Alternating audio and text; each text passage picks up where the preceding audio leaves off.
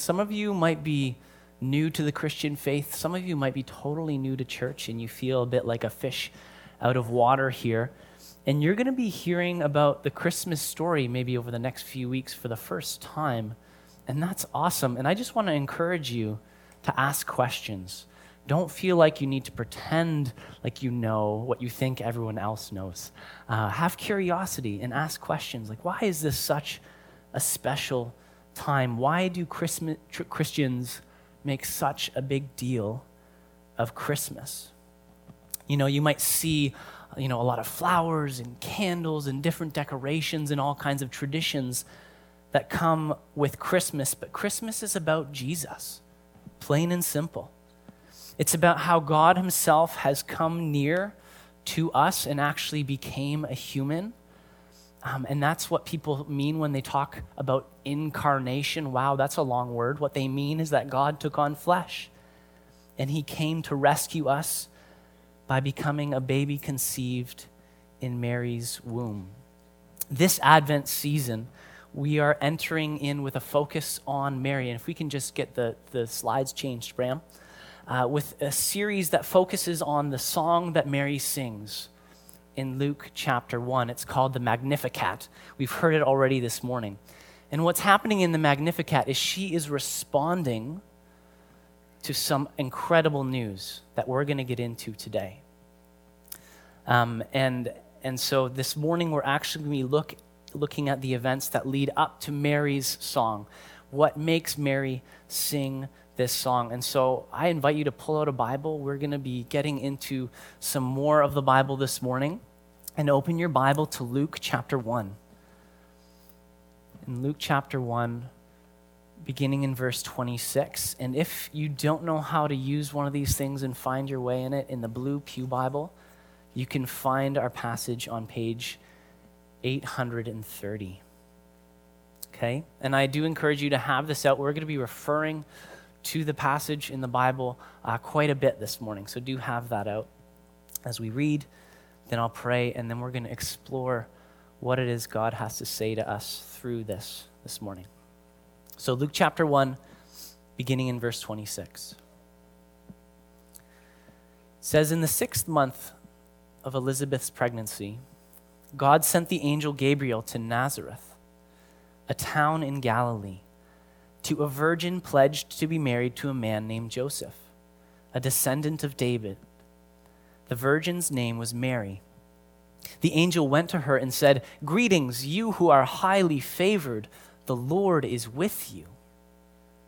Mary was greatly troubled at his words and wondered what kind of greeting this might be. But the angel said to her, do not be afraid, Mary. You have found favor with God. You will conceive and give birth to a son, and you are to call him Jesus. He will be great and will be called the Son of the Most High. The Lord will give him the throne of his father David, and he will reign over Jacob's descendants forever. His kingdom will never end. How will this be? Mary asked the angel, since I am a virgin. The angel answered, the Holy Spirit will come on you, and the power of the Most High will overshadow you. So the Holy One to be born will be called the Son of God. Even Elizabeth, your relative, is going to have a child in her old age, and she who was said to be unable to conceive is in her 6th month.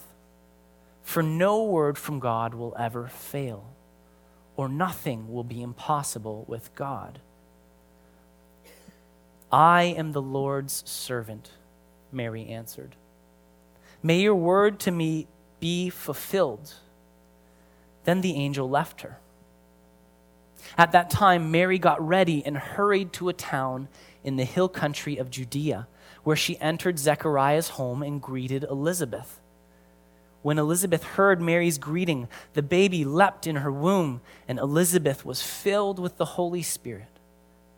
In a loud voice, she exclaimed, blessed are you among women, and blessed is the child you will bear. But why am I so favored that the mother of my Lord should come to me? As soon as the sound of your greeting reached my ears, the baby in my womb leapt for joy.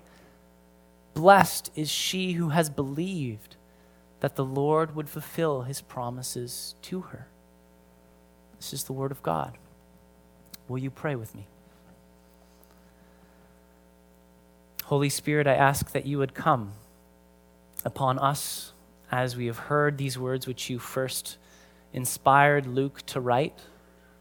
And I pray that you would illumine our hearts and our minds to hear the voice of Jesus, to hear your very voice speaking to us about who Jesus is and what it means to follow him and what it means to have faith in him. We pray this in Jesus' mighty name. Amen. Now, as I was preparing, the dominant question that stuck out in my mind comes from verse 38. Look at verse 38. Mary says, I am the Lord's servant. May your word to me be fulfilled. How on earth was Mary able to say that? How was she able to say these words? Let's think about her situation for a second. She was maybe 13, 14, 16 years old at most. A peasant teenage girl from Nowheresville, Galilee. We learn that she's engaged, which in that culture meant she was as good as married. In Jewish culture then, engagement lasted 1 year, and it was legally binding. Okay, so it was basically like being married, except you didn't live with your future spouse, and you didn't do what married people usually do. But for that 1 year, if you were to have sexual contact with another person, it was considered to be adultery. And the only way you could break off an engagement was by a divorce. Mary was committed to this man named Joseph. And she lived in a super conservative culture. I mean, like, women had little to no rights. And the penalty for adultery was death. In Leviticus 20:10, this is in the Jewish law, it says that if there is a man who commits adultery with another man's wife, the adulterer and the adulteress shall surely be put to death. Yikes. Mary knows all of this. She's keenly aware of it. And this announcement comes to her. You're going to have a baby, and Joseph is not the dad. Any way you slice it, the optics are bad, right?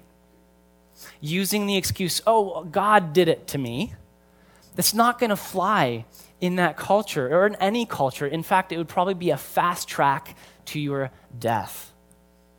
Can you imagine what Mary is feeling? Her world is being turned upside down. Not only is this news impossible biologically, but it's going to ruin her socially and even with regard to her religious community, right? Her life as she saw it playing out is just like melting before her. I don't know many teenage girls who would be able to respond the way Mary responds, let alone myself. So how is it that Mary is able to say what she says in verse 38? I am the Lord's servant. May your word to me be fulfilled. And I think that we're meant to see the answer in a little word that comes toward the end of our passage. Look in verse 45. Look at what Elizabeth says to Mary. She says, blessed is she who has believed. Blessed is she who has believed. Mary believed. I want to say something about this word, believe. In English, we have two words to translate one word in the New Testament Greek that we have in the Bible. In English, we have the word faith, and we have the word belief. In the Bible, it's actually just one word. So in Luke 5, when a paralyzed man is lowered by his friends while Jesus is teaching, it says that Jesus saw their faith. And he said, friend, your sins are forgiven. The word faith there is this Greek word pistis. And that's the same word Elizabeth uses here. But it would be awkward to say, blessed is she who has faithed, right? That would be strange to say in English. And so we have this other word, believe. Okay, 2 English words, 1 Greek word. Why am I telling you this? It's, not even 10 a.m. The caffeine has barely started coursing through our brains and our minds. What is going on? I'm telling you this because when we hear the word belief and faith in English, they're 2 different things, right?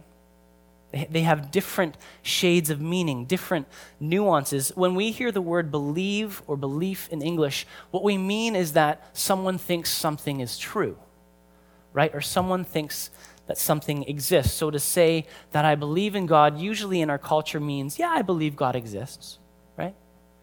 I hold a set of beliefs about God, right? This body of truth or doctrines, right? That's what it means to believe. So if I take this rope and I say, yeah, I believe that this is a rope, right? I believe it exists. It's taught. I can say things about this rope, things that I hold to be true about it. It's white with some red lacing going through it. But if you say you have faith in something, it's different, isn't it? It goes further than belief. Faith means I don't just think this is a rope, and I don't just have things to say about this rope. Faith in this rope would mean I am willing to go over the edge of a cliff and letting this rope hold my weight. That's the difference. It means that I'm actually going to trust my life with this rope, and I'm going to take a step over the edge. Faith actually means trust. Faith means commitment. That I trust that this rope isn't going to let me down and fall, right? So when we see the word believe in the Bible and in the New Testament, it's about way more than just a general belief in the existence of God. It's talking about faith. It's talking about trust and commitment. And faith is actually what we're going to be considering this morning as we begin our journey into Mary's song, because at its heart, Mary's song is a song of faith. And Mary is actually put before us as a model of faith in the Christmas season, not a model to be worshipped, but as a model to be looked to that can teach us a lesson and someone to be honored. So this morning, as we explore this idea of what does it mean to have faith in the Lord, we're going to see in Mary that faith seeks understanding. We're going to see that faith obeys. And we're going to see that faith is a response to God's faithfulness. Okay? You with me? All right.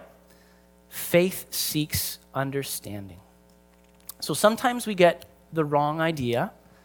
In church land, in the religious world, somehow it comes to us that asking questions is not a good thing, right?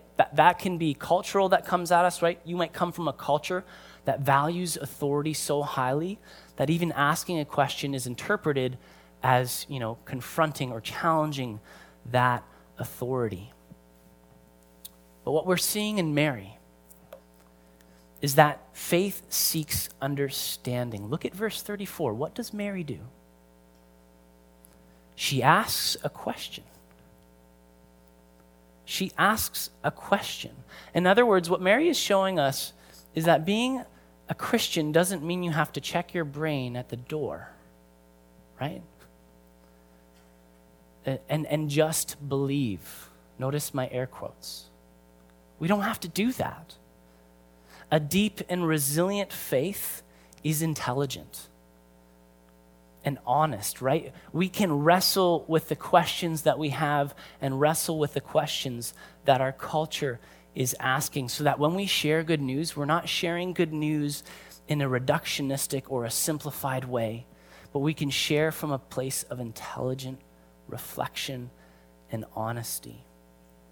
Later in Luke, Jesus is going to say, love the Lord your God with all your heart, with all your soul, with all your strength, and with all your mind.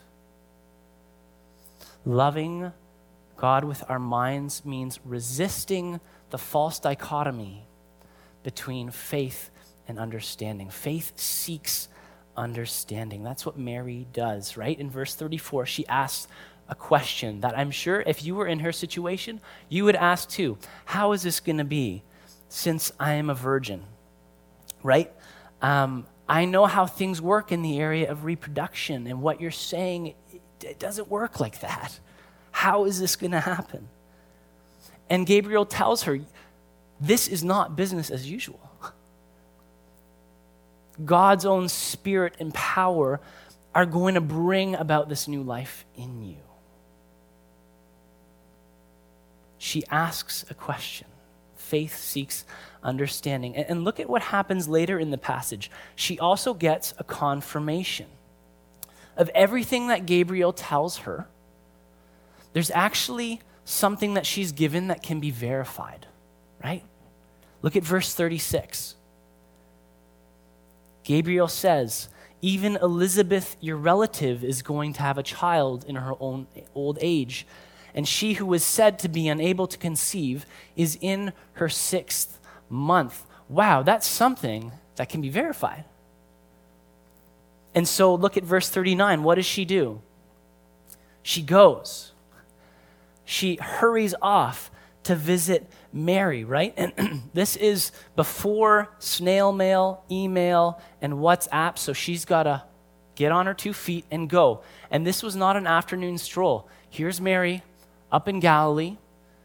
It's about a 3 to 4 day journey, 80 to 100 miles to the hill country of Judea down here, right? This was a big trip, but she goes. She goes. And I think in part the reason she goes is because if she can find out if what Gabriel said about Elizabeth is true, then I can maybe trust that everything else he said is true as well. She seeks confirmation. And boy, does she get confirmation.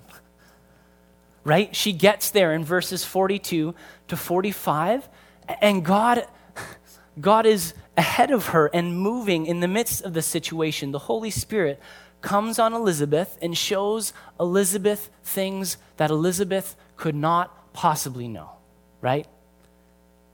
She shows her that this is the mother of her Lord, and Elizabeth just gushes all of this blessing about what is going on and totally affirms the promise and word that had come to Mary, right? And notice in verse 45, it's amazing. The Holy Spirit, God through Elizabeth, affirms Mary's faith, right? It's not until the end of the passage that we hear that word faith or believe. And it's this confirmation of what's been in Mary all along in the text, that there is faith there. Faith seeks understanding. And I just want to encourage you this morning. Maybe you're at a place of considering questions of your faith. Maybe there's just so much unknown and you're hesitant. Like, you can come to God with your questions. You can come to the church with your questions. You can seek understanding. You can seek confirmation. That's good. What we also learn from Mary, though, is that faith obeys. Faith seeks understanding, right? It asks a question, but at a certain point, faith obeys, even when we don't have it all figured out.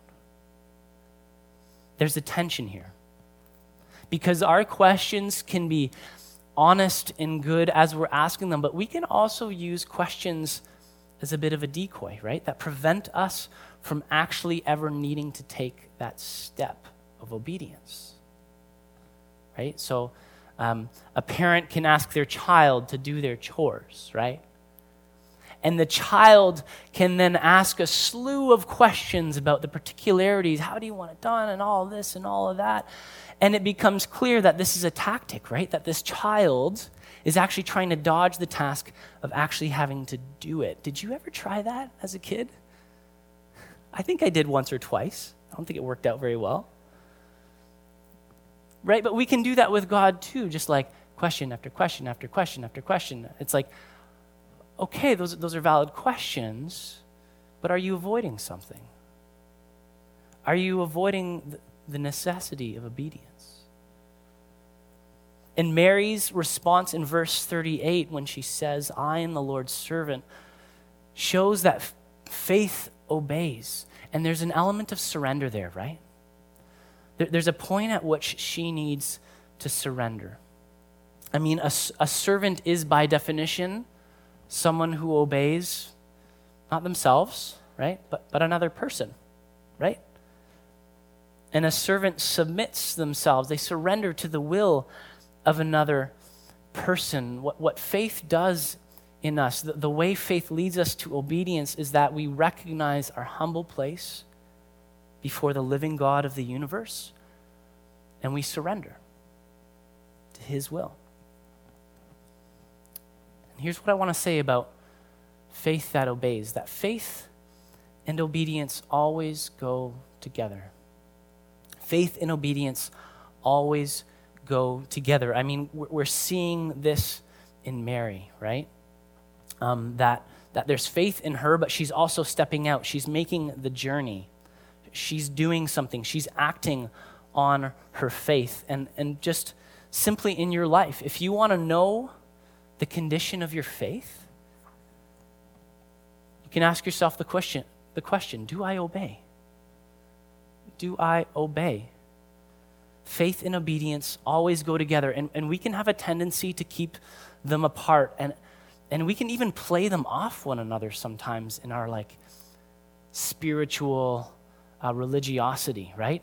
How often can we use faith as an excuse not to take an actual step of obedience, right? And here's how the thought goes.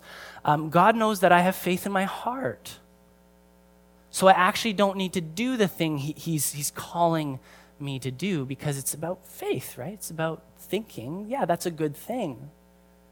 But it doesn't stop there. But we can do that, right?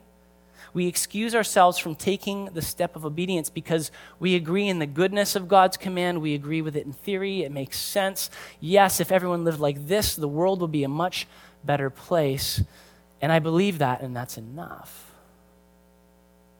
right? But faith isn't having good intentions. Faith isn't having the right thoughts about something.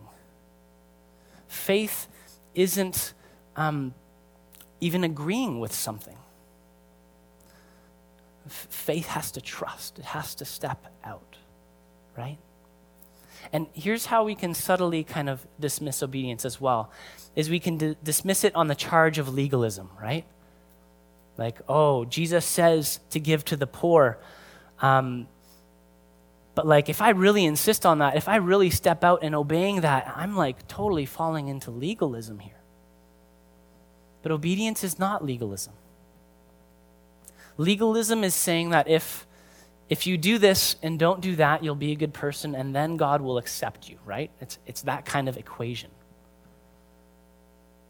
Legalism is depending on rules to follow in order for God to accept you, and that's not what Christianity is about. And that's not what obedience is. Here's what obedience is. It's knowing that God has already accepted you because of the grace of Jesus. And so now in response to that and by God's enabling power, you're going to obey the commands of your Lord and Savior. You see the difference? So we can't dismiss obedience and say it's legalism. It's not. Dietrich Bonhoeffer was a man who obeyed Christ. He obeyed Jesus, and it actually cost him his life in a Nazi concentration camp. And he wrote a book before his death called The Cost of Discipleship. And in that book, he mounts an argument, and he insists that obedience and faith always go together. And I just want to read a quote to you. In The Cost of Discipleship, he says, only he who believes is obedient, and only he who is obedient believes. It's like a chicken and the egg situation. Right? And what he argues is that we can't actually separate those two things. And he continues, if we are to believe, we must obey a concrete command. Without this preliminary step of obedience, our faith will only be pious humbug and lead us to the grace which is not costly. Now, Bonhoeffer is not talking about belief or faith that saves. Right? The Bible says, for it is by grace that you have been saved through faith, and this is not of yourself. It is the gift of God, not by works, so that no one can boast. Right? That is gospel foundation. That's the faith that justifies, and it's by grace. It's not by our works. But here he's talking about faith as a component of your life. Right? Faith as a component of your spiritual life and its relationship to obedience. And the Bible holds faith and obedience together in that sense. Look at James 2, verses 17 and 18. This is like one of James's, this is one of the drums he's beating in his epistle. He says, faith by itself, if it is not accompanied by action, is dead. But someone will say, you have faith, I have deeds, right? Like trying to separate faith and obedience. And James says, show me your faith without deeds, and I will show you my faith by my deeds. The Bible keeps them together. Bonhoeffer is right. Faith and obedience always go together. Think about this. It's like the relationship of fitness and exercise, okay? You want fitness as a quality of your life, right? You want, to a certain degree, all of us probably do, right? To be fit would be a good thing for my life. If you want to be fit, if you want to have that quality of life, you need to exercise. There's no way around it. There's no bypassing it. No one can do it for you. Right? And you can believe that exercise is good. You can know all the benefits. You can have all the research. You can read what BlogTO is saying about the benefits of taking a run. But unless you actually step out and hit the gym, go for a walk, ride your bike, get on the Stairmaster, fitness is not going to increase in your life one bit, right? And in fact, what the sad reality is that if I don't get out and exercise, is my fitness level just going to stay where it is? No, it's awful. It's going to go down. It's going to deteriorate. But when you do step out and exercise, what happens? Fitness and exercise, they like mutually enforce one another. The more you exercise, the more fit you become, and the more fit you become, the more exercise becomes something you enjoy, not something that's drudgery, something that you actually are excited and love to do. It's the same with faith. If you want faith as a quality that defines your life, that faith needs to be exercised in obedience. There's no bypassing it. No one else can do it for you. So Mary says, I am the Lord's servant. Right? She puts herself in a place of obedience. Now that statement is also something that walks a fine line between passiveness and self-effort in the Christian life. Okay?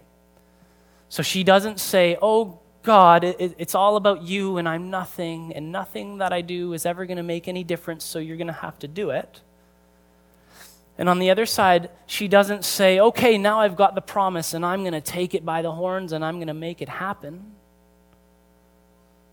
Right? She says, I am the Lord's servant. There's a tension inherent in true Christian spirituality. Mary sees that she's not totally in control. She's not totally responsible. She is a servant who has a master who is.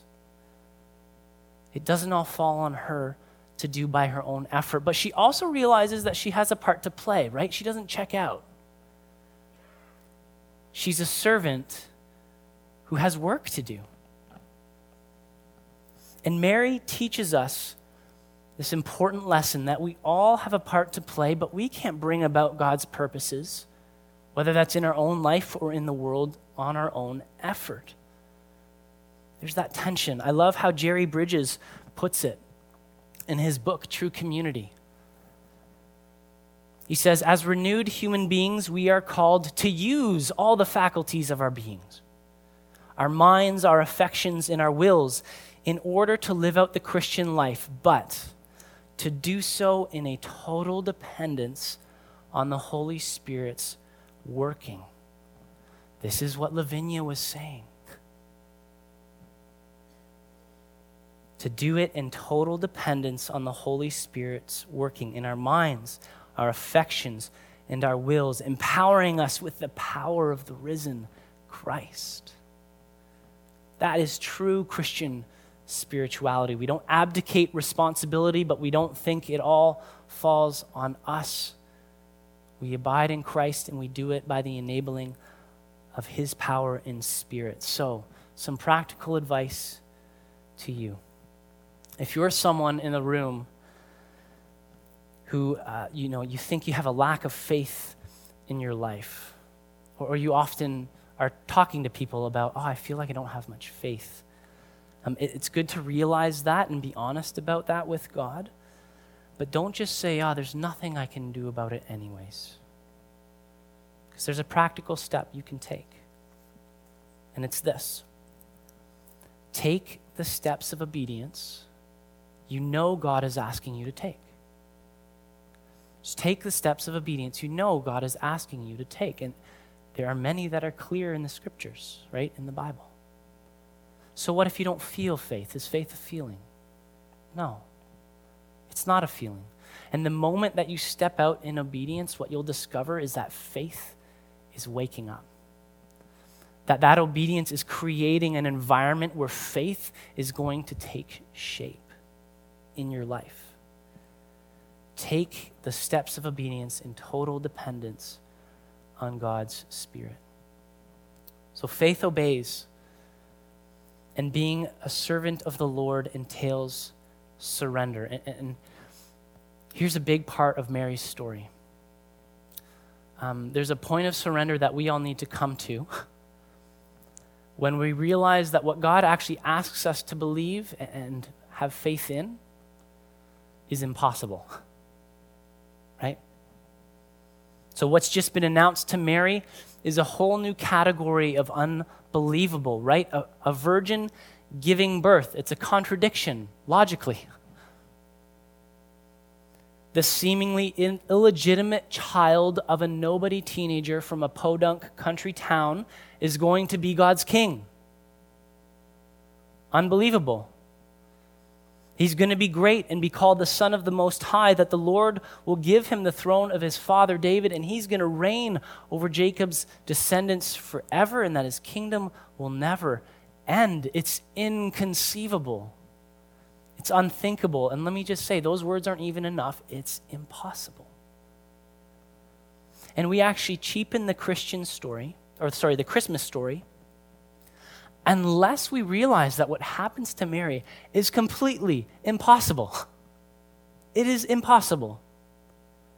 And Mary could have asked a whole lot more questions, right?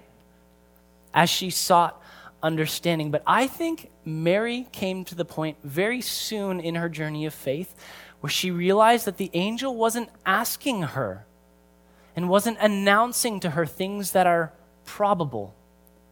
That the angel wasn't announcing things to her that are possible. I think she realizes so quickly that what Gabriel is announcing is impossible. And when God announces these impossible things, she seeks understanding, but she also submits. right? She realizes that what's happening is a mystery and that it's beyond explanation. And so she surrenders. And at a certain point in your spiritual journey, whether it's already happened or whether it's going to happen, it's going to dawn on you that the invitation to follow Jesus and be a Christian is an invitation to believe the impossible. Virgins can't give birth. God can't become a human. A holy God does not belong in a dirty animal trough. A holy God does not touch unclean people. An all-powerful God does not die on a cross. Dead things and dead people do not come to life. People can't change. The world with all its injustices, horrors, and brokenness just can't be rescued. Yet this is what God did, is doing, and will do. I mean, if you're stumped by the virgin birth, there's a lot more things that you should be wondering about that are just completely impossible and look ridiculous about Christianity. Here we are. You probably came to church this morning and you entered the building. And if you're new to church, you don't necessarily see people singing, right, in culture. And you came to church and you saw a bunch of people singing to an invisible person. And you thought, what is going on? We are invited to believe the impossible in Christ and in faith. And so Elizabeth says, blessed are you, and I think we can expand it. Blessed are those who have believed that the Lord would fulfill his promises to them, right? In verse 37, nothing will be impossible with God. He is the God of the impossible. So faith seeks understanding, faith obeys. And lastly, faith is responding to the deep faithfulness of God. As we consider Mary as a model of faith, I think the most important thing we actually need to see and realize is God at work in this story, right? One of the most obvious things about this chapter is that God is on the move. God is on the move. He's fulfilling a promise he made to King David long ago in 2 Samuel 7, that one of David's line would be the king and his kingdom would last forever.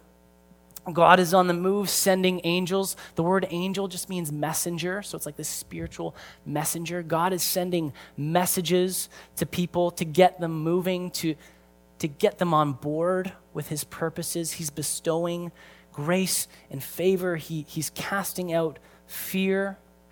The work of the Holy Spirit is everywhere in Luke 1. 4 times it's mentioned, twice in our passage, the third person of the Trinity, God himself.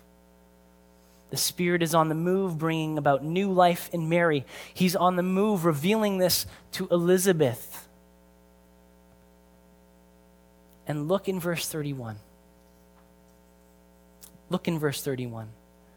When Mary's given the promise that she is going to conceive and give birth to a son, notice there's a command. Again, she's going to obey, as we see later in the story. There's a command. She is to call his name Jesus. I want to pause there, because those of us who have lived in church land for many, many years, we hear the name Jesus and we don't think twice about it. Jesus has a meaning. This name has a meaning. In Hebrew, it's pronounced Yeshua, and it means Yahweh saves. Yahweh, the God of the Old Testament. That's God's personal name. Jesus means Yahweh saves. It means Yahweh to the rescue. That's what God is doing in the Christmas story. He's moving into the world in an entirely new way. as his son becomes human, he's moving to rescue humanity, and you and I are included in that. He's moving to rescue us from self, from sickness, from sin, and from death. This is what God is doing. Jesus, Yahweh, to the rescue. And what we see in the human characters is that they are always responding. Always responding to the movements and promptings of God. Because as much as we tend to focus on our own faith, the ironic thing is the thing that is going to most build our faith is actually if we focus on the God who is faithful. If we take our eyes off ourselves and we turn them to Jesus, and we turn them to God the Father, Son, and Holy Spirit, and we see his faithful movements into the scriptures, in history, and in our lives, that's going to build our faith. Our faith is always responding to a God who is prior, who is already on the move, and he's bringing about his healing and redemptive purposes in us and in our world. Christmas is a great time to read books. It's a great time to read books with your kids. And there's one children's book that I particularly love. It's actually a series. It's the Chronicles of Narnia. And in the book, The Lion, the Witch, and the Wardrobe, there's this scene closer to the beginning of the book where there's 4 siblings, okay? There's Peter, there's Susan, there's Edmund, and there's Lucy. And they're in this world where animals can talk. How cool would that be? And they're talking with Mr. Beaver. And there's been whisperings that something is about to change because Narnia has been held in the clutches of an evil witch who has made life there miserable. It's an unending winter, and it's never Christmas. That would be awful. But there's some stirrings that Aslan, the lion, the true and rightful king, is on the move. And this is what Mr. Beaver says to these 4 kids. He's whispering to them, and he's really excited. He says, they say Aslan is on the move. Perhaps has already landed. And now a very curious thing happened. None of the children knew who Aslan was any more than you do. But the moment the beaver had spoken these words, everyone felt quite different. Perhaps it has sometimes happened to you in a dream that someone says something which you don't understand, but in the dream it feels like it has enormous meaning, either a terrifying one, which turns the whole dream into a nightmare, or else a lovely meaning, too lovely to put into words, which makes the dream so beautiful that you remember it all your life and are always wishing you could get into that dream again. It was like that now. At the name of Aslan, each one of the children felt something jump in its inside. Edmund felt a sensation of mysterious horror. Peter felt suddenly brave and adventurous. Susan felt as if some delicious smell or delightful strain of music had just floated by her. And Lucy had got the feeling you have when you wake up in the morning and realize that it's the beginning of the holidays or the beginning of summer. I hope that this Advent season, as we hear the name of Jesus, Yahweh saves, Yahweh to the rescue, would we feel something jump up inside? As we're reminded that God is on the move. And may we respond to this God with ever-increasing faith and obedience. Amen?